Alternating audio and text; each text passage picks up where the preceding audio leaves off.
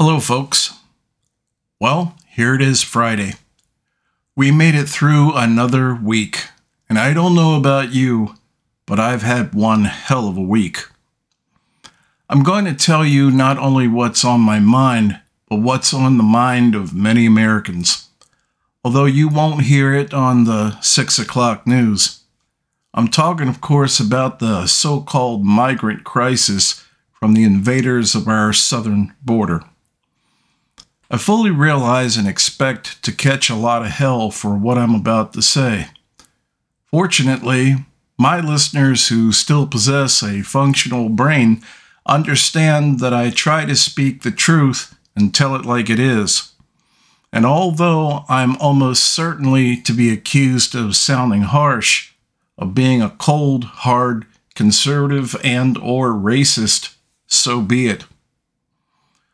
One of the very first casualties of a disintegrating society is the truth, because a disintegrating society loses its ability to reason, and anyone telling the truth is made out to be inherently evil because they refuse to conform to an ideology based on ignorance and stupidity. So because I refuse to do so, because my brain has not been turned to mush due to using marijuana or other drugs, I stand pat. I stand guilty as charged. I could talk for hours about the ramifications of this border situation, but I tend to be a stickler for concision. Besides, I know you're probably really busy. You might be, for example, trying to find a job, and I really hope you do. That is, if you still can, if that position hasn't been filled by somebody that'll work for less, a lot less. What we basically have is three dysfunctional elements going on here. There are other elements as well, but I'm going to stick to just these primary three. You have the Mexican government, which is notoriously corrupt, and that's putting it very mildly. If you don't think it's heavily influenced by drug cartels at the least, if not outright controlled at worst, your naivete is on a whole nother level. Then there's the U.S. government, at least as far as its interactions with the Mexican government is concerned, is also corrupt. Because business absolutely loves slave labor, which, much like China, America has enjoyed for several decades. And if you're not aware of that, well, maybe you should set your bong down for just a few minutes and give this a listen. The third element, of course, is the Mexican people themselves. And we're going to get to that. But for the time being, let's just talk about the U.S. government and where they really are on all this. So keep listening. You'll either laugh, cry, or maybe even a bit of both. You see, the U.S. government, which is in fact a subsidiary of many corporations and the unbelievably wealthy individuals who own those corporations, the oligarchs, basically don't want to rock the boat. They've had this very comfortable and ungodly profitable scheme going on for several decades. And the last thing any intelligent mobster wants to do is anything which is going to interfere with their business. And as a matter of fact, they are so completely committed to that vision that they don't give a damn how many of its citizens, aka wage slaves, have increasingly difficult times making ends meet and continue to spiral down into poverty.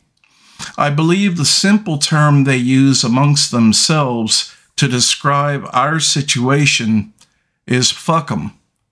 At least until the next election cycle, when the bullshit cycle of endless promises starts all over again.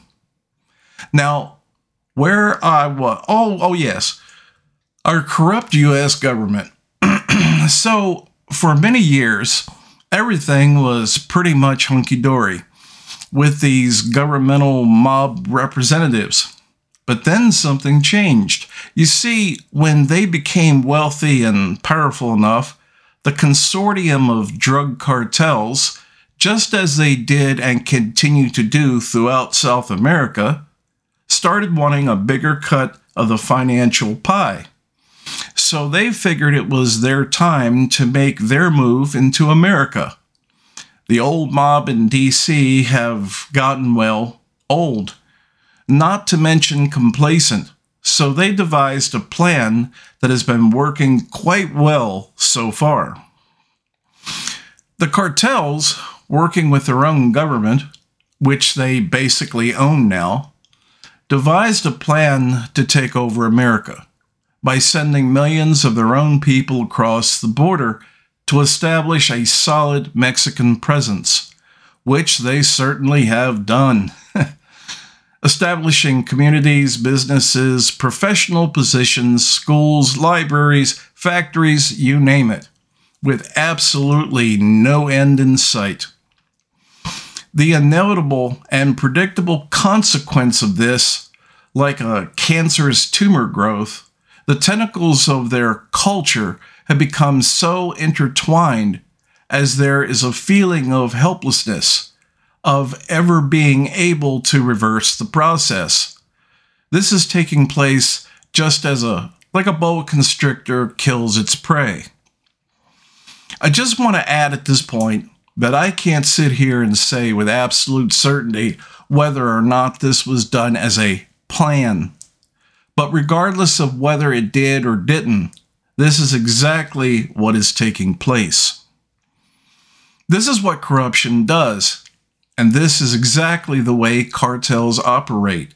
And if you think America is immune to the power of international drug cartels, or any cartels for that matter, please look it up or watch a few YouTube videos.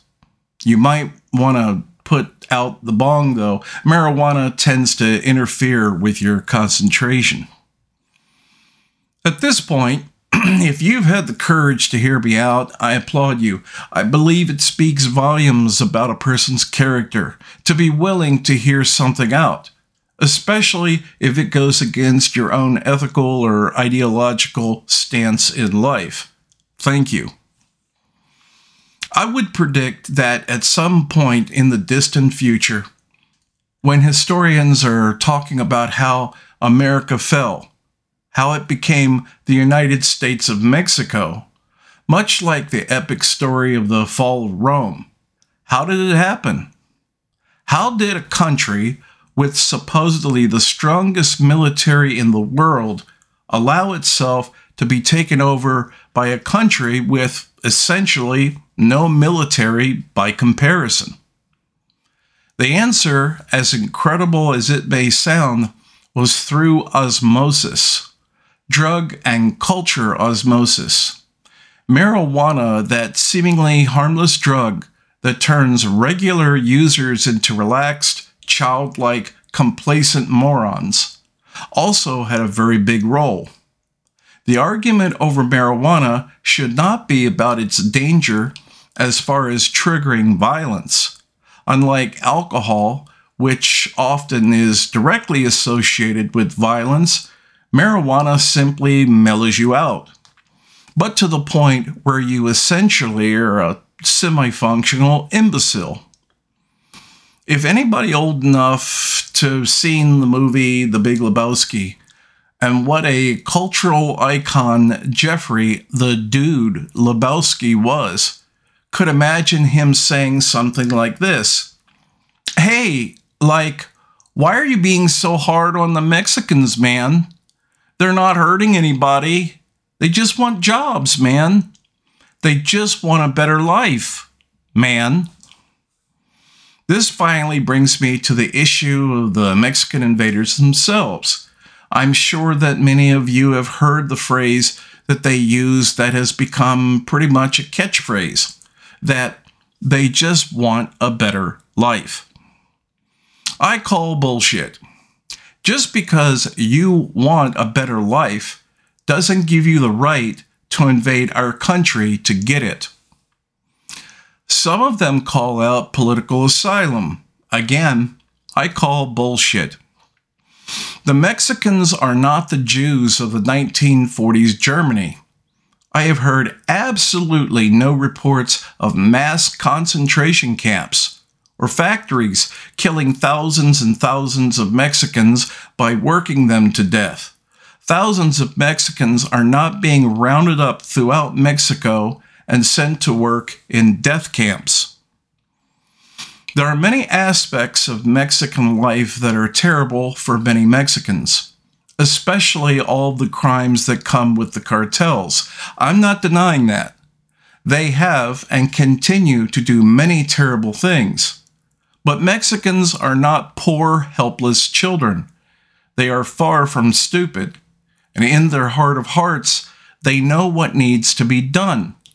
But they choose not to do that. They choose to invade our country. Mexicans need to get rid of the corruption, take back their government and their country, not invade our country, inevitably bringing the same dysfunctional bullshit with them that will eventually and inevitably destroy ours. The bottom line is that if the Mexican government continues to refuse to control its citizens from crossing into our country, the U.S. government needs to, by any means necessary. Until next Monday or Friday, this is Ernest, wishing you peace and good things.